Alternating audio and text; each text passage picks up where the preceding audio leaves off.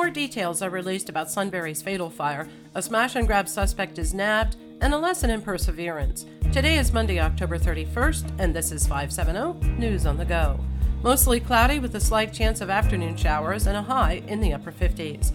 A 23-year-old mother and her 3-year-old son perished in a 3-alarm fire Saturday afternoon on Walnut Street in Sunbury. Their bodies were discovered in a middle bedroom on the second floor. The cause of the blaze is under investigation, although it's believed it started in the kitchen area.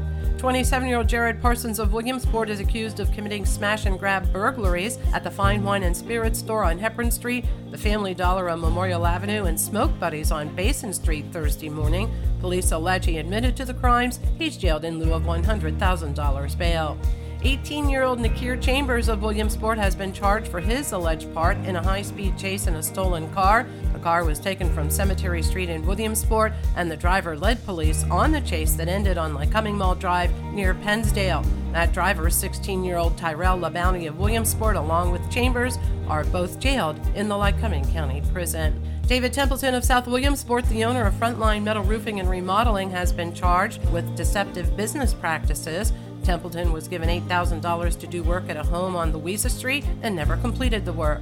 A driver for White Deer Run and a female patient are facing sex charges. 23-year-old Rain Rideout initially claimed she was raped by 75-year-old Arthur Oyster of Milton while she was being transported. Police later learned a sexual encounter was consensual.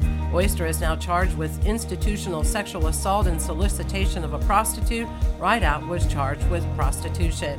A single-engine, amateur-built plane went down in Luzerne County Saturday afternoon, killing the pilot and his passenger. Eyewitnesses said the pilot jumped from out of the plane but hit the tail of the airplane before impact. And it's a lesson in perseverance. Researchers have found the location of an American Revolutionary War prison camp in York.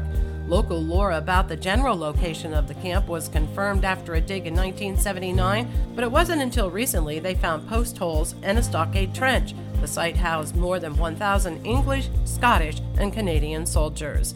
And little ghosts and goblins will be out and about tonight, so use extra caution in your travels. I'm Liz Brady, and you're up to date with 570 News on the Go.